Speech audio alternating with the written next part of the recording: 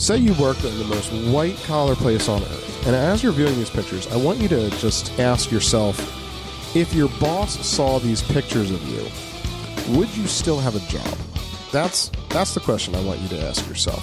Because, honestly, he shouldn't. Welcome to another episode of the Carpe Fide podcast, where if the shoe fits, you wear it. And if the truth hurts, you bear it. I am Justin Gruber. And I am Jesse Gruber. And today we hope you will seize the faith. Welcome to another episode of the Carpe Fide podcast. We're on episode 84, and we welcome you in to the 80s. Cowabunga, I was going to say we could do it together. Well, I didn't know that. Too late. Cowabunga. Cowabunga, dudes. You just jumped in with your cowabunga. I was going to get us to it. And Sheila's. Wait. No, I mixed. You definitely did. Yep. Yeah. I have Steve Irwin on my mind. I don't. You know what? You talk. Let me see if I can pull up this really.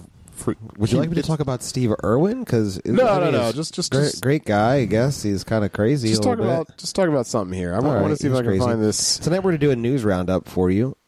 We are looking forward to having a special guest to talk about a topic we really would like, but that will be in the future. Tonight we're going to do a news roundup. We're going to hit some stories like Woke Hollywood. We have an update on some ongoing book issues and public nudity issues and evil things in public schools, which is not hard to talk about. That's pretty simple. We all know that's going on. And we're also going to deal with the student loan forgiveness question that we've gotten some memes on our socials, and they did pretty well and got some interesting interactions. But I think it's going to be good to deal with that directly from what we know about God. So bring on the memes. Oh yeah! Did you find your little Steve Irwin thing? I did. It's Steve Irwin on being a father. This clip is so adorable. Are we going to listen to it? Yeah, why not? You know what? I never wanted to be a dad. I couldn't really give a rip. And now I am the proudest father, I got to tell you. I thought you were going to be a boy.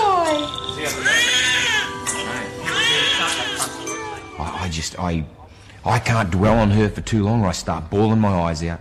When I go into the field, mate, I got a photo. I got a photo of me and my daughter, and I can just sit there and just start crying, just looking at her. Who would have thought someone as ugly as me could bring into the world something so beautiful, such a treasure? And so, I've been asked about philosophies of fatherhood and, how to be a good parent and all that. And to tell you the truth, mate, all I do is just treat her exactly how I would want to be treated. She wants to have chocolate. Mum's not looking. Here, have the whole block. It's so stinking cute, isn't it? Isn't that adorable? It really is. Aren't you glad that I played that? Yeah, because I tear up all the time when I think about my kids. I know. You guys got to see it. He actually tears up in the middle of the interview.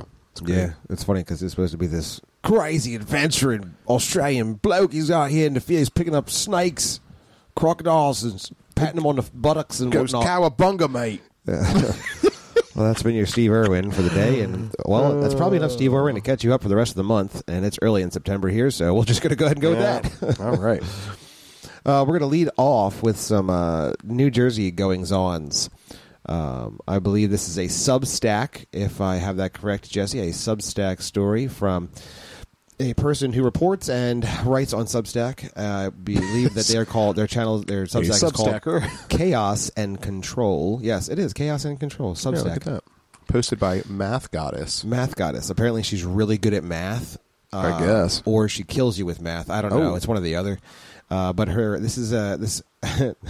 this article's entitled "School Nudity, Porn, and Erotica," which, you know what? School shouldn't be in this title at all, but it is. So, unfortunately... Subtitle, and how I was almost banned from Substack. Yeah, this is an interesting story. This is where reality and bumps up in, online censorship kind of bumps up into the reality of what we're allowing go forward in public education. kind of bumps up here. So, Jesse, why don't you develop this story a little bit for us? Yeah. So, basically, in New Jersey, education is a scam. And, I'm sorry, but no. Did you say federally across the country? Or you said New Jersey? I'm sorry. Carry on. Sorry. But go ahead. I misspoke. My apologies. No, but our state, we spend one of the most highest dollar amounts. We spend over $26,000 per student per year, not including transportation costs. It's funny. I pay less than that to send my kids to private school for all three. Yeah, I pay way less than that to homeschool my kids. Yeah, it's almost like every other source of education is much cheaper. You know what? Anyway, go ahead, Karen. And both of our children are destined statistically to have higher educational outcomes, even on public school standardized tests. Isn't that amazing? None of my children are at grade level, so they're all above in all the standardized tests they just took. I had no idea where that was going. They're way above. Yes. I think my daughter just graduated college, actually, in 7th grade. So go ahead. Probably. But anyway, so one of the things that this story highlights is a lot of the terrible, overtly LGBTQ sexual books that are available in public school libraries for preteen and teenage students to partake in of their own accord without parental anything. So the irony of this story, though, right, is that she reported this story without censoring some of the books that they have available for these teens. So this book in particular, let's see, what is it called? It is called Gender Queer is the name of the book, and it's a comic style book. So we're talking about Wayne District, Ramsey District, North Hunterdon, Voorhees.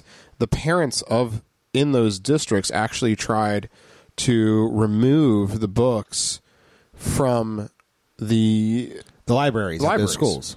Right. And they lost, actually. And then the librarians, vicious though they are, actually declared it a win against censorship. That they still have this book on the shelves. And so the irony here is that the poor page, math goddess is just trying to write an article. She's just writing an article. She's trying to draw attention to the reality that the content of this book. This is what you're putting in the book. Yeah, she throws up some pictures from the book. Hey, this is what's in the book. She's got over 5,000 subscribers to this Substack channel, and she gets an email from Substack saying that her article violated their terms of service for the categories of nudity, porn, and erotica. As a result, this is quoting Substack, as a result of this violation, your publication has been removed. She then edited and censored the pictures and reposted it, and they brought it back online. But isn't it ironic? Substack has a better moral compass than the librarians in our education system. Ironically, Substack as a platform to communicate ideas and speech and free speech content. That's what they're all about. Content and all this stuff. Yeah, ironically, they're the ones cracking down on this, but the librarians in your public high schools say no, that's not pornography, that's not erotica. There's no problem with that. It's self-discovery. It's fine. It's normal. Honestly, just reading the words is really, really horrible. I mean, I've seen this book is an affront to what children's literature could possibly ever be. Like, it's just an assault on it. And the fact that we have to have a conversation about it not being in a library accessible for children the ages of 12 to 16 is ridiculous. It's just ridiculous. Absolutely ridiculous. Yeah. It's disgusting. So we wanted to open up today's episode with a absolutely depraved, disgusting thing for you to think about. You know what? I just want to say, I'm thankful that Substack had the good sense to, censor something that was obviously inappropriate. And if only our public education system would realize that as well. Yeah. If only that was, even just the first step. It's just recognizing that. And, if for more information on what the public education system rubric for sexual education is, you can go back and listen to the very, very, very, very, very first episode of the Carpe Fide podcast, in which we extensively went through their rubrics and metrics for the new, well, it was new back then, Now it's implemented. Now it's just old hat. Education, the standards for sexual education in health for the New Jersey public school system. They want to teach your teenage daughters. Never mind. I can't. I shouldn't be flippant about inappropriate sexual things. Terrible. It's just what they want to do. That's literally what they not just teenage. Actually, no. If we don't remember correctly, they went younger than that. These are not opt-in programs. They are opt-out programs. Yeah. Yep. So this is what's going out in your district. So everybody, anyone in New Jersey that listens, make sure you pay attention, and also anyone who's living and breathing inside of the Western world, it's probably going on inside of your school district. So wake up. Probably should talk a little, Jacob. Sorry, I got apologetics version stuck in my head. Yeah. Yes, you did. Isn't that a throwback?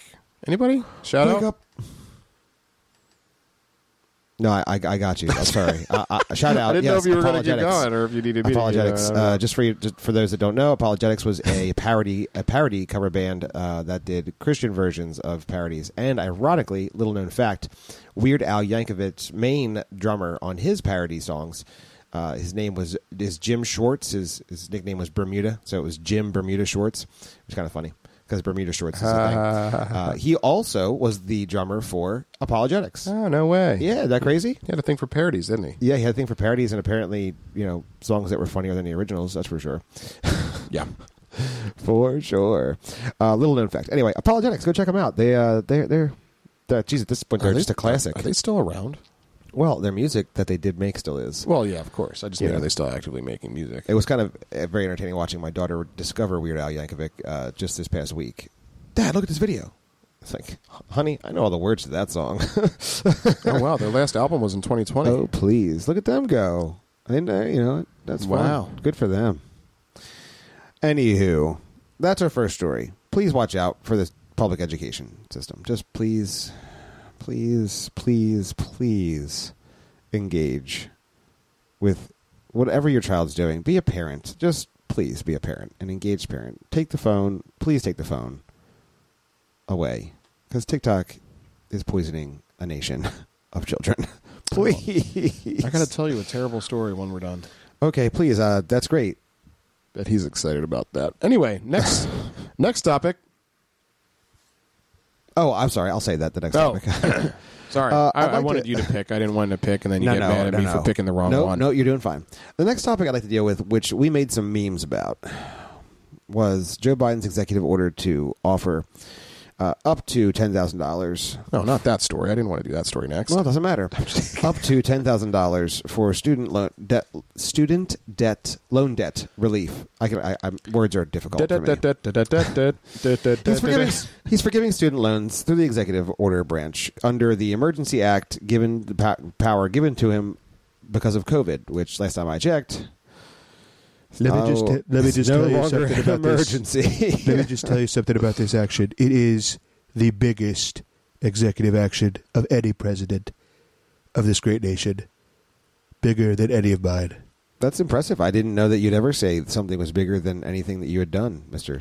President. Well, it is the biggest until 2024. Oh, no. Where we will win again. And there will be so much winning. You're going to say, no, stop, please. No more winning. And we're just going to keep winning. That's a lot of winning, Mr. President. I'm glad to hear that you want to win, and I wish you luck. Thank you. Okay. Cowabunga. No, stop it.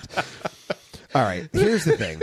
So we made some memes highlighting what I found to be just an absolute. It was very. I was just very sad. There was an argument being made, particularly against conservatives, because many of them tend to hold a Christian worldview. Certainly not all, but many. That Jesus had forgiven debts, and that we should forgive student loan debts. Thusly, it should be supported by anyone who is a Christian, because Jesus had forgiven debts. And so we made a couple of memes. We had a lot of fun on the socials. Got this weird troll guy who kept posting comments, and then we would respond in very rational, logical ways, and then he would delete the comments. So it kind of was just weird. I'm like, dude, what are you doing? Why are you even here? But anyway, it's always awkward. You always end up looking like you're talking to yourself. I'm like, can you just how about you just engage with an argument? Just any argument. Just pick any old argument didn't want to do any of that. So, Anywho, that's neither here nor there. The real thing of it is this is such a broke argument to make. Jesus certainly forgives. Amen. Yes, amen. Jesus forgives. But when we're talking about debt, we are totally misusing this word forgiveness and not understanding it at all. Because here's the reality of a debt. Someone always pays. Someone always pays a debt. Now, you could say, well, a debt could be forgiven. Right, certainly. If a debt is forgiven, the person against whom you have the debt can relinquish their rights to collect on a debt. That is how you have a forgiven debt, right? Right? Yeah, okay. I mean, essentially that person absorbs correct your debt. So in many ways what's really happening is they're paying. They're taking on your debt. They're taking the loss. They're eating the loss. So there is always a loss. Now, when we're talking about the student loan forgiveness program, what we obviously need to say is that the American populace will eat the debt. That's what's going to happen. If any money that's printed by the government will be collected in receipts through taxes, or will simply be printed, which will just decrease the value of the unit of currency in the United States, the dollar. So one way or the other, the American populace will eat this forgiveness of debt. Now, we are not the ones who actually hold the debt or are given the debt. So ironically, the sick part of this is those debts, the people that owe those debts to somewhere, the people that can forgive them are the institutions that hold the notes for those loans. They will get their money. Here's the problem. We always get our money. They will get their money. And so this cannot possibly be loan forgiveness, right? They would have to assume the loss. They would be the ones paying for the debt, since they would forfeit their right to collect. Thus, they would be the ones, in essence, paying for the debt. But they will be paid. And so the only one that's actually paying for the debt is every U.S. citizen is paying for the loans. So it's actually not debt forgiveness. Just to be clear, it's very simple actually to think it through. But that's not a big deal to me. It's a big deal. It's stupid. It's ridiculous. There is no accountability in our world, which is very sad. But that's just the reality. There is no accountability for making poor choices. However, the disturbing thing was this Christian argument. Jesus forgave debt, so we should forgive student debt. That's such a horrible argument that diminishes Christ and the salvific work that he did. So it also fundamentally misunderstands the nature of the debt we owed Christ and the debt you owe for your education. It misunderstands the gospel holistically. Just almost every part of it. In reality, it's very sad. So, in what ways does it miss that? Let's be simplistic. Well, Justin, let's take a deep dive into this. Yes. On here, episode 84. Our debt. Who is? First of all, what is the debt that Jesus forgives? Jesse? The debt of our sins against the Lord. Yes. So he forgives sin, the debt of sin, that is unholiness to God's holiness. Yeah, that's exactly what he forgives. And so when he forgives that debt, he's essentially going to eat the cost, right? That's the idea of the person that holds a note. The sin is only against God. God has to eat the cost. Right. So in doing that, he actually pays for the debt, which is a very unique proposition. He eats the cost by paying the debt. And so in paying the debt, he gives himself, shedding his blood, giving his life, his sinless life, for our unrighteousness. His righteousness for our unrighteousness. Right? Yes. So he doesn't necessarily forgive the debt in any way like we're forgetting. Not even, there's literally no way in which that it is comparable to what we're talking about with student loan forgiveness. He actually pays the debt himself, taking sin onto himself. It would be the analogous situation would be since President Biden is the one that's offering the forgiveness, it would be like President Biden paying the debts himself out of his own pockets. It would technically be like the banks paying the debts. It would be the loan holders, right? Well, he could pay the loan. Right, but technically, our sin debt is against God. God holds our debt. Like we owe Him for our offenses. It's our sin. He holds it. So technically, the people that held it would actually have to pay it. Yeah, and ironically, in this situation, the banks weren't ever, willing to, willing to do that. No. It turns out that's not how banks make money. That's not how loans work. That's not how. Yes, the whole idea about this was that when we give it to you, you pay it back. In that sense, the bank's not actually the one offering forgiveness. It's literally just Joe Biden. Right, that's the point. There is actually no forgiveness happening. That's what I'm saying. There is no debt forgiveness. There's debt payment. We were just trying to find the analogous situation. And you didn't find it. Probably because I guess it just doesn't exist. I just gave it to you. Forget you, man. They're not offering forgiveness, so it doesn't exist. Right. But the analogous would have to be them offering and giving forgiveness, but they're not doing that. So in essence, this has nothing to do with forgiveness. This has everything to do... Well, God is the bank and Jesus is Joe Biden. Wait a second. This is going way Which off is exactly what the liberals say when they make this argument. We've gone completely off the rails. Additionally, here's another point I'm of glad contention. that we have extensive notes on this. I would like to give you another point of contention here. Another point of contention is this. With me or with the argument? No. Just the idea of the student loan program. The student loan program is not really going to do nearly enough to attack whatever student loan someone has gotten in underwater basket weaving. It's just not it wasn't a good degree. Now they can't pay it back because it's a dangerous profession. Because they're a barista or whatever. So they can't. It is really underwater basket weaving is very dangerous. So anyway, one second you weaving baskets, the next second it's around your neck, the next second you're dead. It's just dead. So here, my apologies if any of you have lost loved ones to underwater basket weaving. So just have to leave room to be sensitive. The issue with the loan is that it's not actually going to solve, someone who has maybe $60,000 to $80,000 of student loans. It's going to give a moderate amount of some sort of consolation to them. But here's another really clear reality: it doesn't help anyone that's got to have student loan debt next year, and it hasn't helped anyone who had student loan debt that paid it off in the past. So it doesn't actually... No, I heard that wasn't there a program? Wasn't there only if you paid during COVID. If you paid off your student loan during COVID, you can get that money back. Oh, so it's like a scam because they paused all the interest payments on them. Yeah, most people didn't pay their money back during student... why? Because someone was saying, I'm going to forgive student loans. Because why would fiscal responsibility start then? Yeah, absolutely. It certainly did not, no. But it's important to acknowledge this.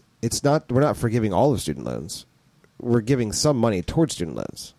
And even in doing that horribly, wrongly, with not forgiving anything, even in doing that, you can't compare this to what Jesus has done. Because Jesus did not just forgive a current debt. He forgave all past debt for those who walked in faith towards the Messiah. And he covers all future debt that will ever be committed for those who are covered by the atoning work of Christ. It is a full and complete payment and full and complete forgiveness. And so it is nothing. It is not even in the same kind of category because it's, it's not actually government manipulation.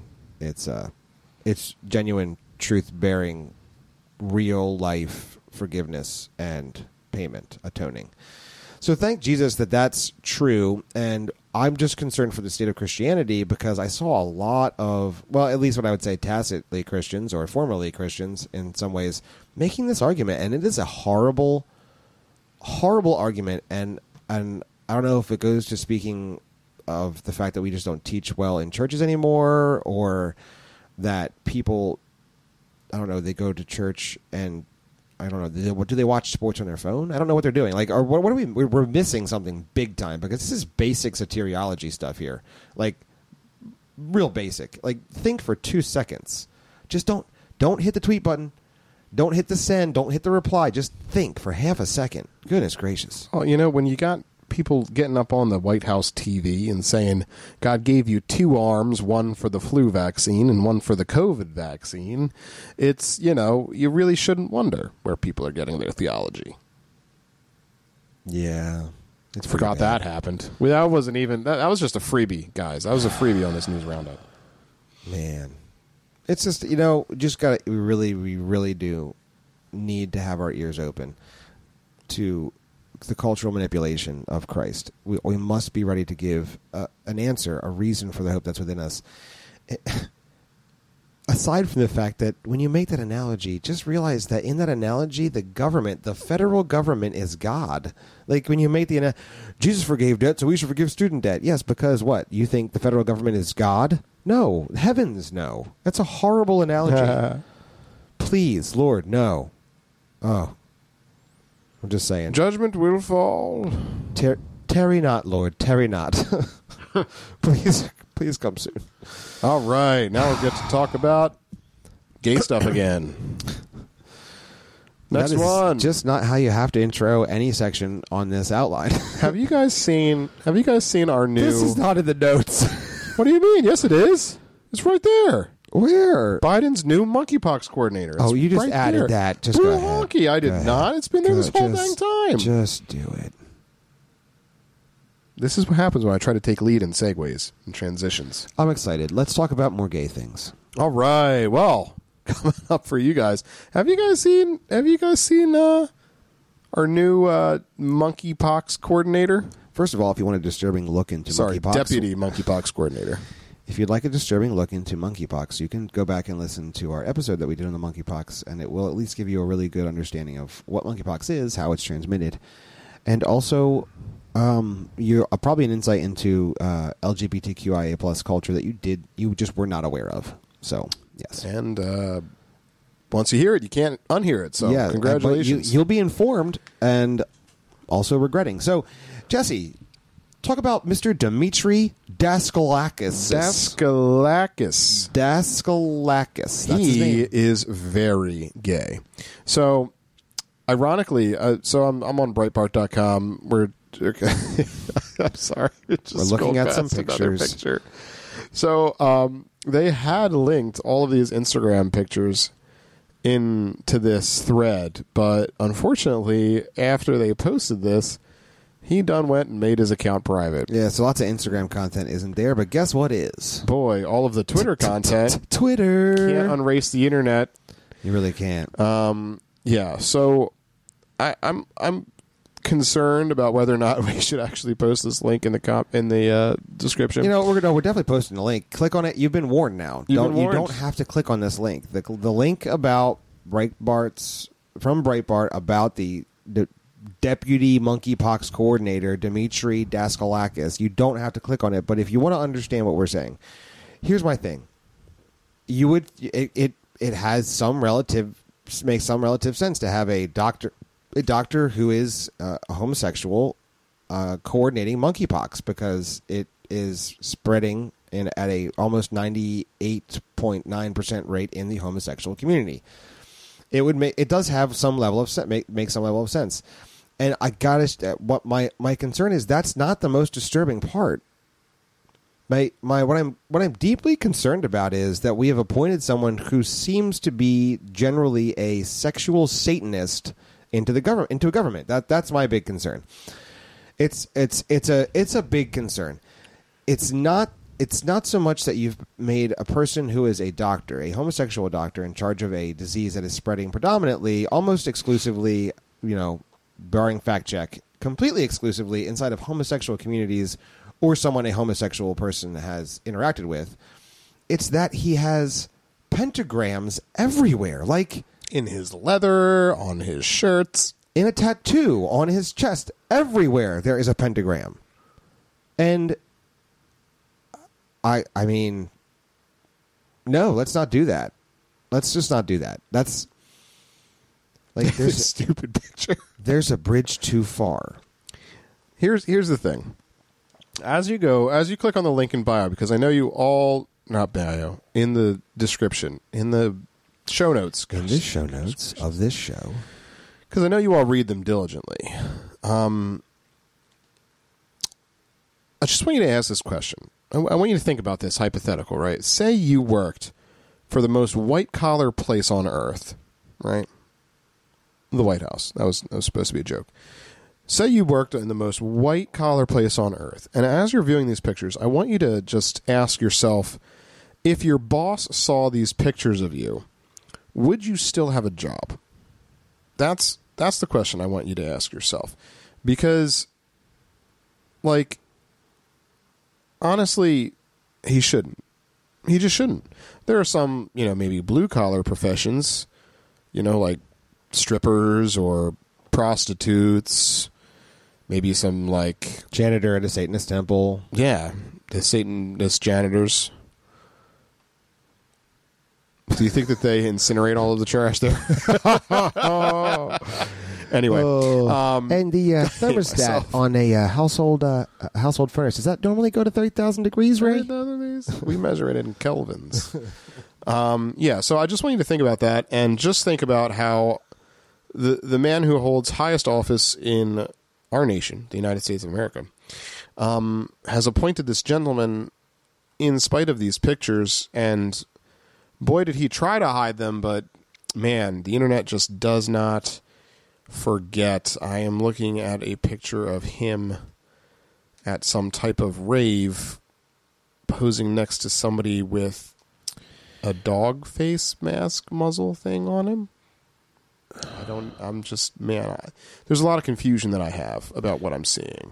I mean, I know fanny packs kind of came back, but we all know they really didn't. But it's like there's so many people in these pictures wearing fanny packs. Is that big? That would be an interesting question. I don't know. Is that big in the LGBTQI plus community? I don't know. Is that like a thing? Man, I couldn't tell you. But you see this one right here? This is the concerning tattoo, right? You see that? This one right there? Yeah, I think that's concerning. Yeah, I mean, also this weird demon-y looking guy on his belly button. I mean, additionally, if you're going to be a gay man with, like, full body art, maybe just, like, clean it up, buddy. Shave it up, bro. Like, come on, dude. You don't care, man. I guess not, but it really ruins the tattoo. I don't even know what's happening there. He's a monkeypox I think it's a Buddha with two hands out, right? No, it's not a Buddha. It's like some anime guy. No, it's two hands up. It's like a... Are you saying you're saying what? I have never, ever, ever, ever, ever, ever, ever seen a Buddha look anything like You're right. this. It actually looks far more demonic than a Buddha. Yeah. Yep. Okay. We're going to move on from this story. This is what's happening in our government. Yay! Again, look, here's the thing.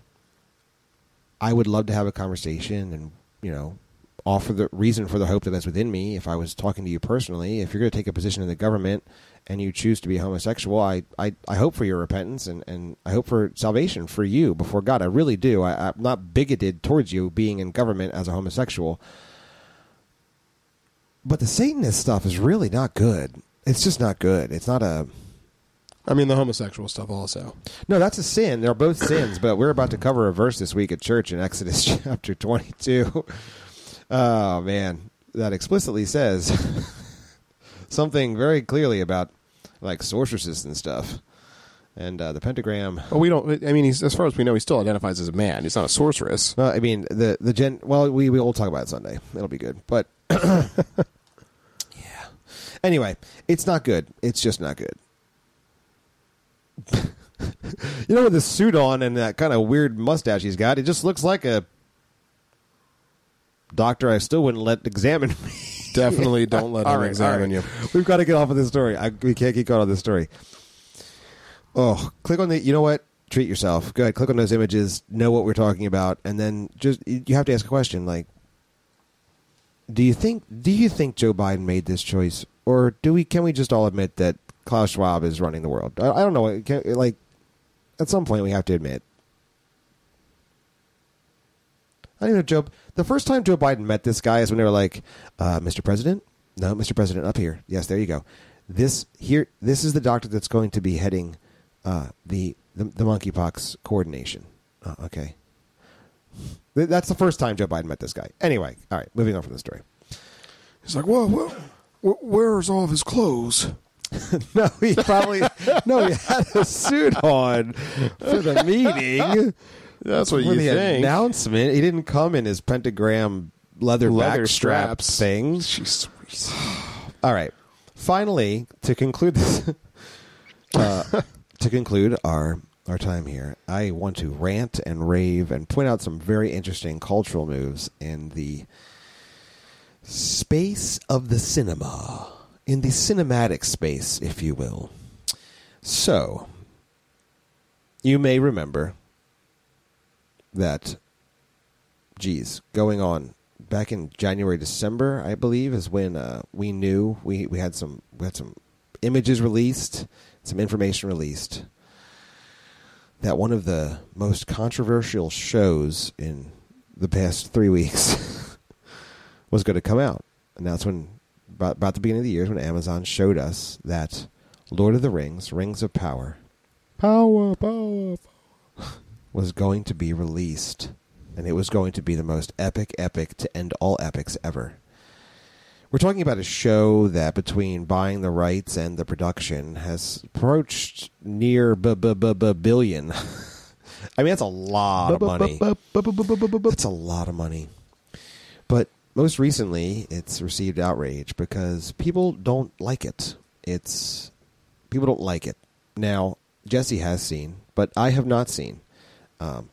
But I could have told you that this show was going to have issues the moment it was not made about making a great Lord of the Rings movie, but made about the policy of DIE. That is, diversity, inclusion, and equity. As soon as DIE, sometimes called DEI, but when you spell it the right way, it spells DIE. Diversity, inclusion, and equity was brought to the forefront as Amazon announced that they would indeed make this the most diverse depiction of Middle-earth ever. You knew that immediately what mattered less to them was making a good Lord of the Rings movie with whatever the best actor's ethnicity was not the concern. What making a good Lord of the Rings product would be, hey, who is the best actor for this role?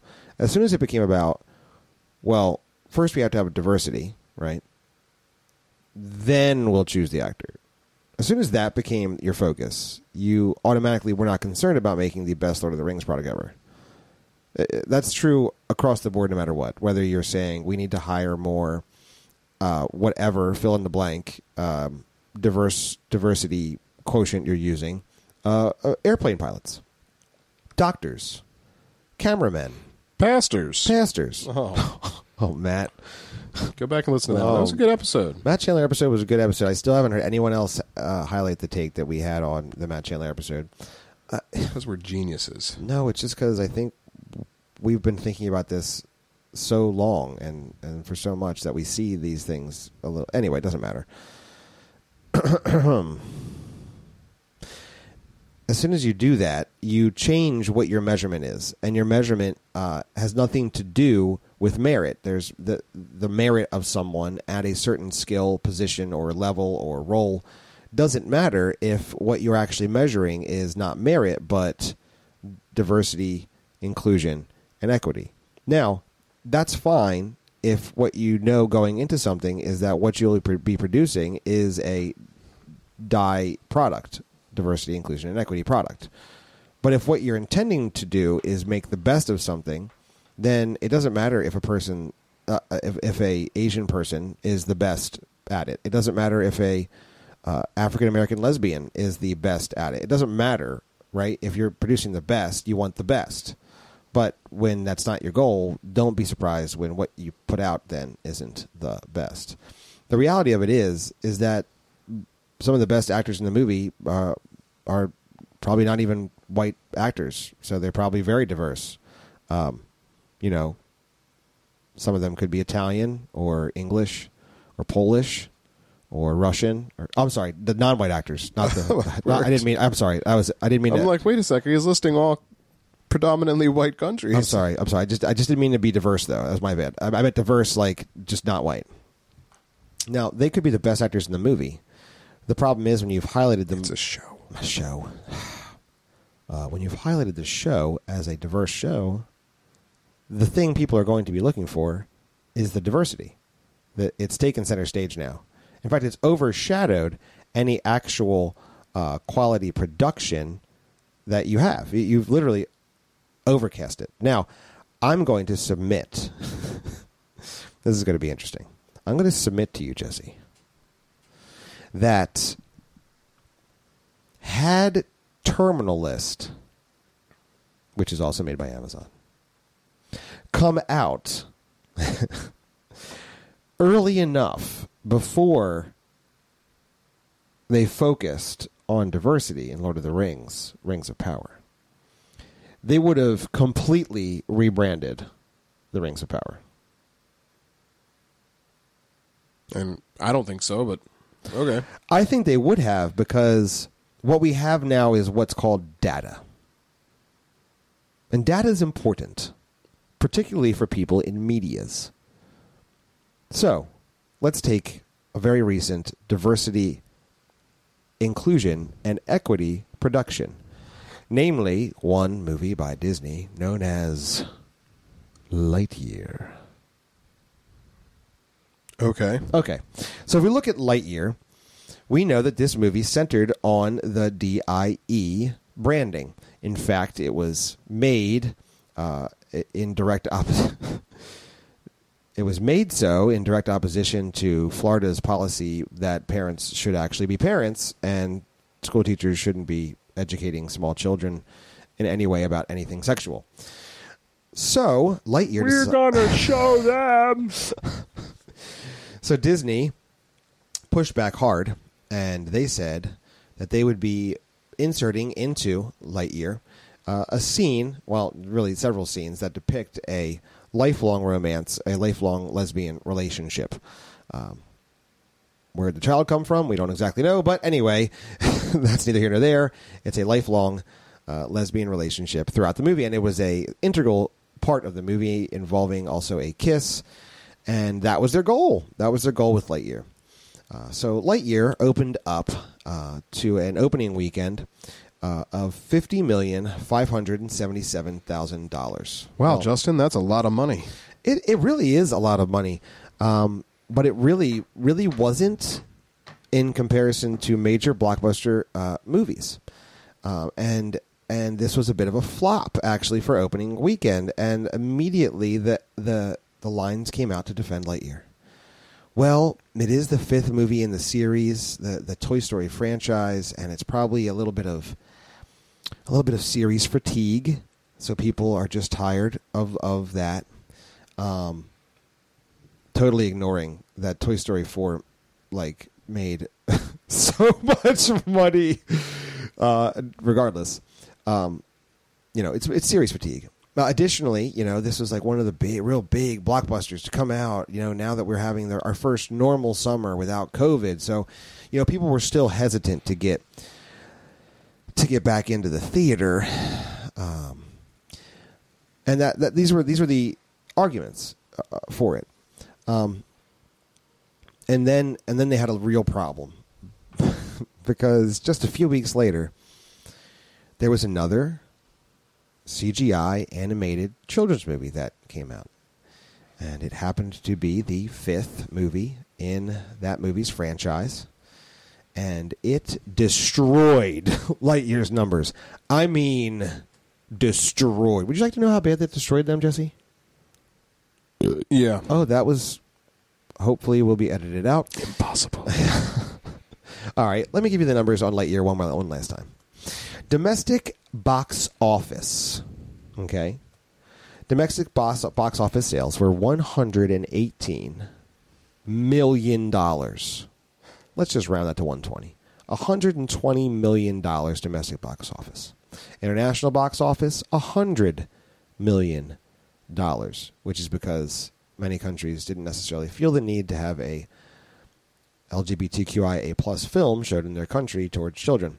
So their worldwide box office score was 218. We'll call it 220. $220 million. Wow, that's a lot of money.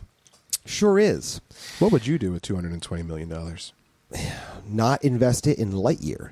So that's for sure. Can I buy Canada for that much? It's probably about that much, right? I don't know. It's like $1 for every quarter person. Okay. I got nothing. You really didn't. It's midnight. So the other movie we'll compare it to, again, fifth movie in the series, a CGI animated family movie, is Minions: The Rise of Gru. So keep those numbers in your head. 120 million domestic, that's in America. 100 million international, that's in the rest of the world, for a total of 220. All right? Here's what Minions did. Domestic box office, $360 million. That would be a 300% increase over Lightyear. Things Minions did not focus on, Minions: Rise of Gru, was diversity, inclusion, and equity. They just made yellow. They just made a family movie. They just made a family animated movie. It was entertaining for families, and they didn't shove any politics down anybody's throat. And it did 3 times the domestic box office sales. But here's the real kicker. You ready for this? Internationally, because it was a movie that most countries felt they could show it to any of their children, it did $532 million for a total of $893 million. That's to the $220 million. That's 400% more than Lightyear did. Additionally, just on opening weekend alone, Lightyear, one of the most anticipated animated movies in several years, did $50 million. $50 million opening weekend. Minions: Rise of Gru opening weekend did $107 million. That's over double on opening weekend. When did Rise of Minions come out? Do you know when it launched? I can give you dates if you give me but a moment. Does it tell you? Almost assuredly it will tell me. So I have July. Oh, July. I have July 1st for Minions: Rise of Gru as the opening weekend, of which the gross sales were $107 million. For Lightyear, I have June 17th. So literally only 2 weeks apart. So 2 weeks apart, and it was just amazingly. Ironically, June 17th, it was not even the number one movie in the box office. Do you know what the number one movie in the box office was? No. It was a movie that had been out for several weeks already. It was... I mean, I know. I was saying no in anticipation for the crowd. A movie that had been out for several weeks already. It was Top Gun Maverick. 3 weeks out, I believe. June 17th, the anticipated movie release for animated titles. It's a great weekend to release an animated movie for families because it's Father's Day weekend, and fathers are like, hey, let's go to the movies, watch a family movie. Guess what they didn't go to see? Lightyear. That's right. Guess what they did go see? Top Gun Maverick. That's correct. They were the second place movie, finishing behind a movie that had already been out for 3 weeks. Hilarious. That is priceless. Here's the thing. We have cold, hard data on this. Cold, hard data. Now, when you have data for marketing, it's so fabulous. It's so good because it allows you to be able to project what will do well and what will fail. So if we do something like this, we go Rotten Tomatoes. It's great because the great part about Rotten Tomatoes is that Rotten Tomatoes gives us critics. Great catch-up. Right. That too. It gives us critics versus Are they the rotten ones? I don't know. I actually people. don't know. Do you put Rotten Tomatoes in ketchup? I don't know. Is it like croutons? Where it's like the hard way. Hey guys, we got a whole lot of bread left over from last night. What do we do? Croutons, baby. Croutons. Baby. Pop a little garlic on there, some salt and pepper, and boom. Croutons. This isn't even a question. Make your salad better. Get your croutons here. Is ketchup? Oh gosh, that's what we really need to find out. So when you use something like Rotten Tomatoes, you can really compare what critics thought to what audiences thought. Now, one of the things I had said earlier was that if only the terminal list had come out sooner, they would have been able to stop their marketing campaign. But did you? I'm sorry, I don't want to mess up. Did you conclude? Do they use Rotten Tomatoes in ketchup? No, they don't. They definitely should not. And someone actually got charged because there's video of them throwing Rotten Tomatoes into the ketchup. Yeah, well, I was generally thinking that they probably shouldn't use rotten anything in food that we consume. Well, I guess what happens in Cairo, Egypt, doesn't stay in Cairo, Egypt. It makes it to the internet. He got slammed. Anyway, no. So something like the Terminal List. Now, the Terminal List, for those of you that don't know, is actually based off of a book series. It's about a Navy SEAL Commander, James Reese. He was played by one actor, Chris Pratt, in the movie. So in the TV series, and again, this is an Amazon Prime Video, exclusively produced by Amazon. It didn't come out till July 1st, and it absolutely decimated all other streaming shows at the time that were exclusively streaming. It just crushed them. The numbers were ridiculous. But when you go to Rotten Tomatoes, here's what you see. An average critic score, which they call the tomato meter, an average tomato meter score of 39%. The critics really hate Terminal List. It is very masculine. There's violence. It is about... It has a serious revenge line going the whole way through. The main character is just dealing with let's just say a terminal issue while simultaneously also dealing with a list. So the Terminal List makes sense for the end of the title. All right. Did I watch the last episode of that? Maybe you didn't. Man. Would you like to know what happens? That's great. Spoiler alert? No. Oh, my gosh. gosh. So the Terminal List is very violent. I would encourage you that if you watch it and you're squeamish, do not watch it. That's very simple. It is very violent. The average audience score is 95%. 95%. That means... What did the critics get wrong? That means that the people that watch it, of all 100% of the people that watched it, that reviewed this movie, only 5% of them didn't like it. But yet 61% of the critics didn't like it. What we have here is this classic elitist problem, which someday we'll do a whole episode on, where the elites have nothing to do with people. They don't know what people like anymore. They have no concept. They just get it wrong. And I think if they had this data, what they would have realized is that a movie that goes against all of the, how do you say this? All of the DIE sensibilities, like the Terminal List, a show like the Terminal List, which doesn't give two rat's rear ends about what is acceptable or unacceptable according to some sort of intersectional Marxist hierarchy or victimhood Olympics, did phenomenal, like really, really well. Did it have women in it? Yeah. Did it have strong women in it? Yeah. Did it have a diverse cast? Was there other ethnicity? Yeah. Sure. Absolutely. But they didn't make that the selling point. They tried to make a good product and didn't sell it that way. And everybody loved it. Everybody loved it. So I think if they had this piece of data, they would have at least known that we don't care who plays what role in any particular movie. Is the story good, and are the actors the best? That will make it great. We will be so happy to watch whatever you're making if that's what you sought to do. But when you emphasize something that has nothing to do with the correct content, then automatically we're going to question whether or not this is supposed to be a standard. Is this really a good product that you're giving us? Now, again, I haven't seen Lord of the Rings, Rings of Power. I'm just giving you simple general principles, just simplistic general principles that you can apply. So listen, cinematic world. I'm trying to help you. And then, but Rings of Power. Oh no, don't look that up. Rings of Power. So it's just completely inversed.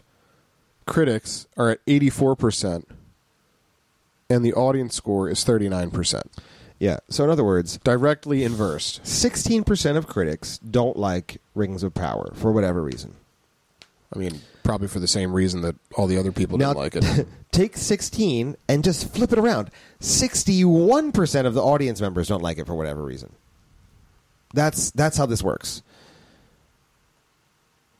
And you know what? You know what? Most of the people, like you're seeing titles like, "Oh, there's a bunch of racists online that hate that there was diversity in Rings of Power," or conversely, there's a lot of people that really love Tolkien lore, and you've gone so far away from it that they cannot recognize what they love. You picked something that was near and dear to like many, many, many people's hearts, and also something that was fairly well done by Peter Jackson. And then you thought that you could do it better somehow. Like, they are literally manipulating the Prime Video reviews so that they can try to boost the scores so that it doesn't flop as bad. But in my opinion, the damage is done. I literally fell asleep in the first episode.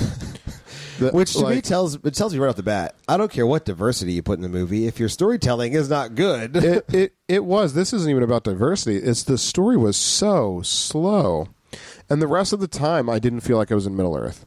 So watching the screen adaptation of The Lord of the Rings by Peter Jackson, the music, everything lent itself to the world that was there. The characters, the people, the actors, everything. This is just like...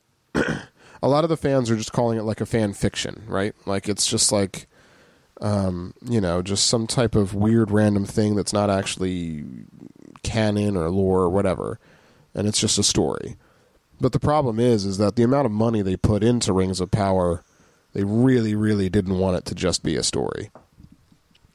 And they're flopping. Yeah, I'm going to see if I can't do this super fast. I'm sad that I closed they literally on their account today put, or yesterday or whatever, a couple days ago. I don't even know what day it is anymore.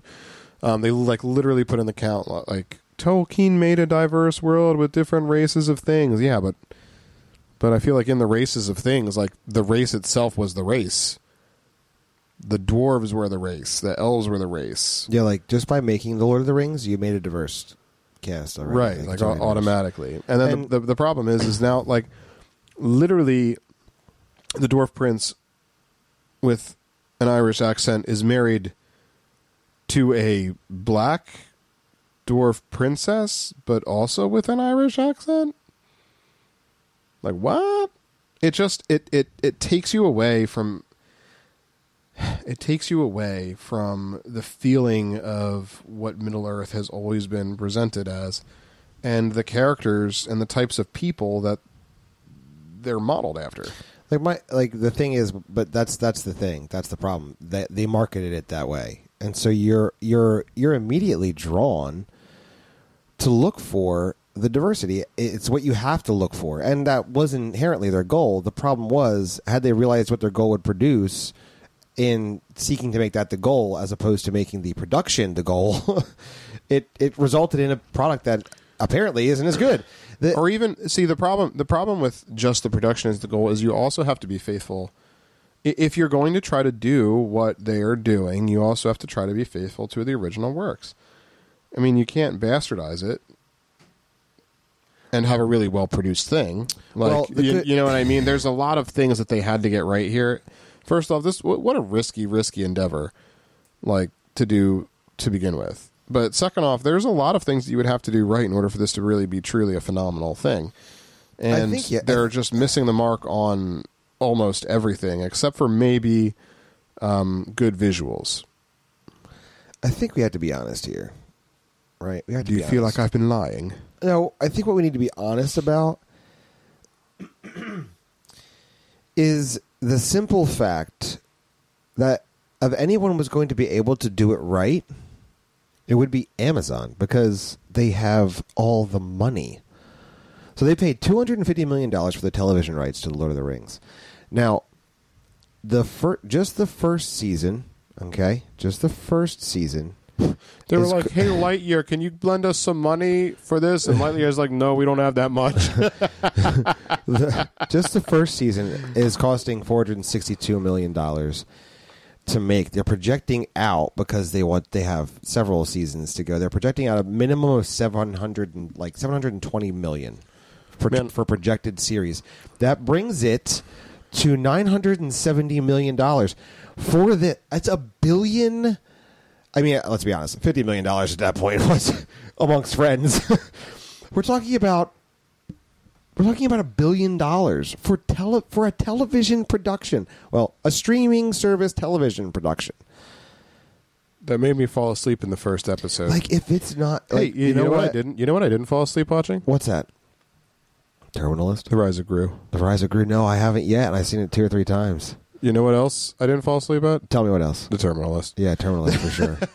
For sure. Although, you know what? Honestly, I did sleep on the Terminalist, and that was my mistake. It was fantastic.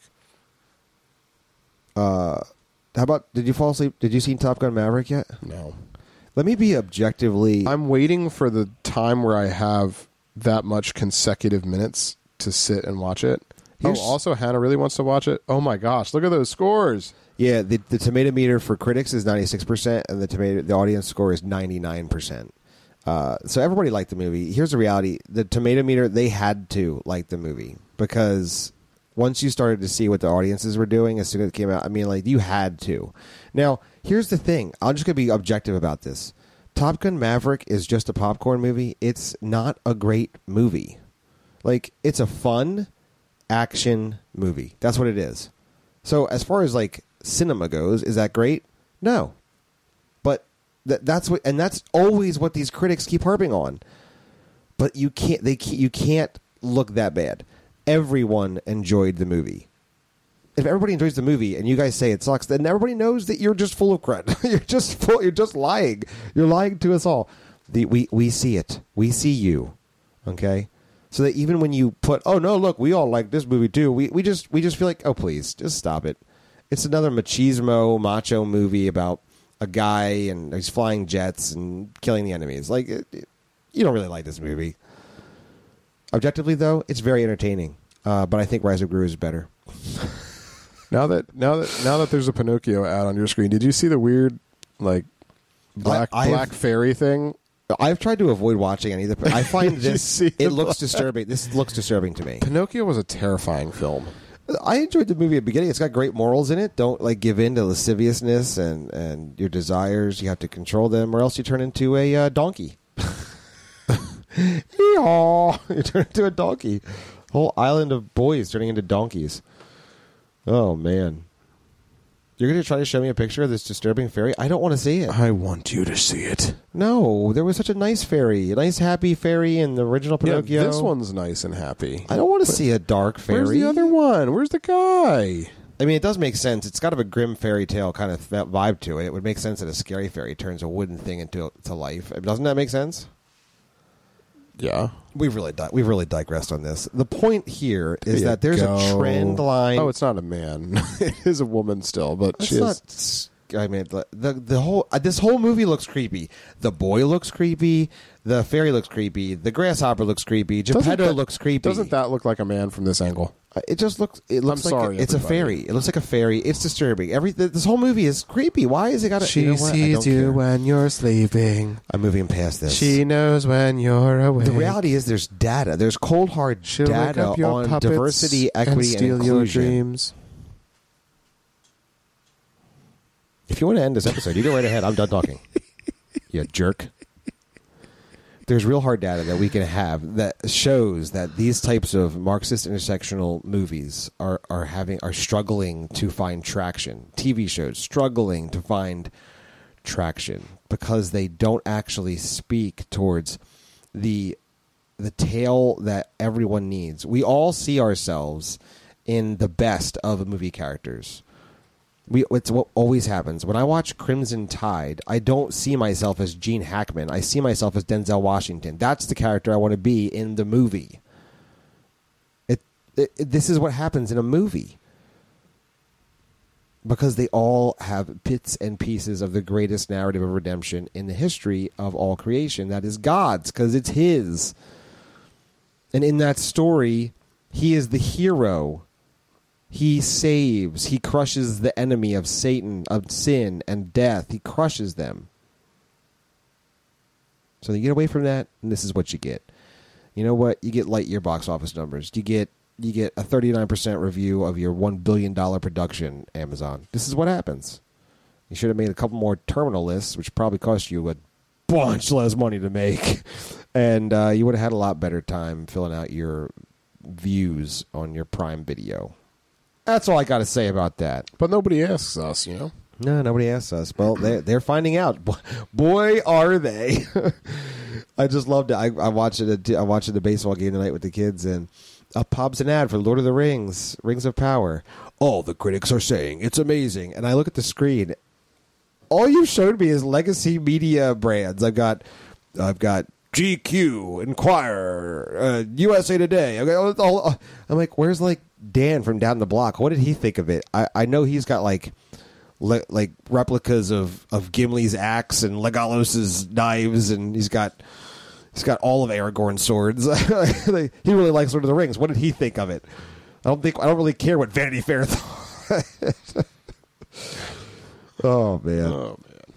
Well, all of these stories highlight a incredible brokenness to our culture, which means you need to be on guard, opening your eyes, and looking. You have to be engaged. You have to be looking. We can't let horrible arguments about Christ and forgiveness go forward without giving a reasonable response for the hope that we have. We can't allow things to be indecently taught to our children from other people. We must speak into and be our children's parents and guardians that God has given them to us. We must indeed watch what we're watching and analyze what we're watching and know what we're watching so we can speak the gospel narrative into everything. Which means, I think, dear Christian, you are definitely going to have to seize the faith.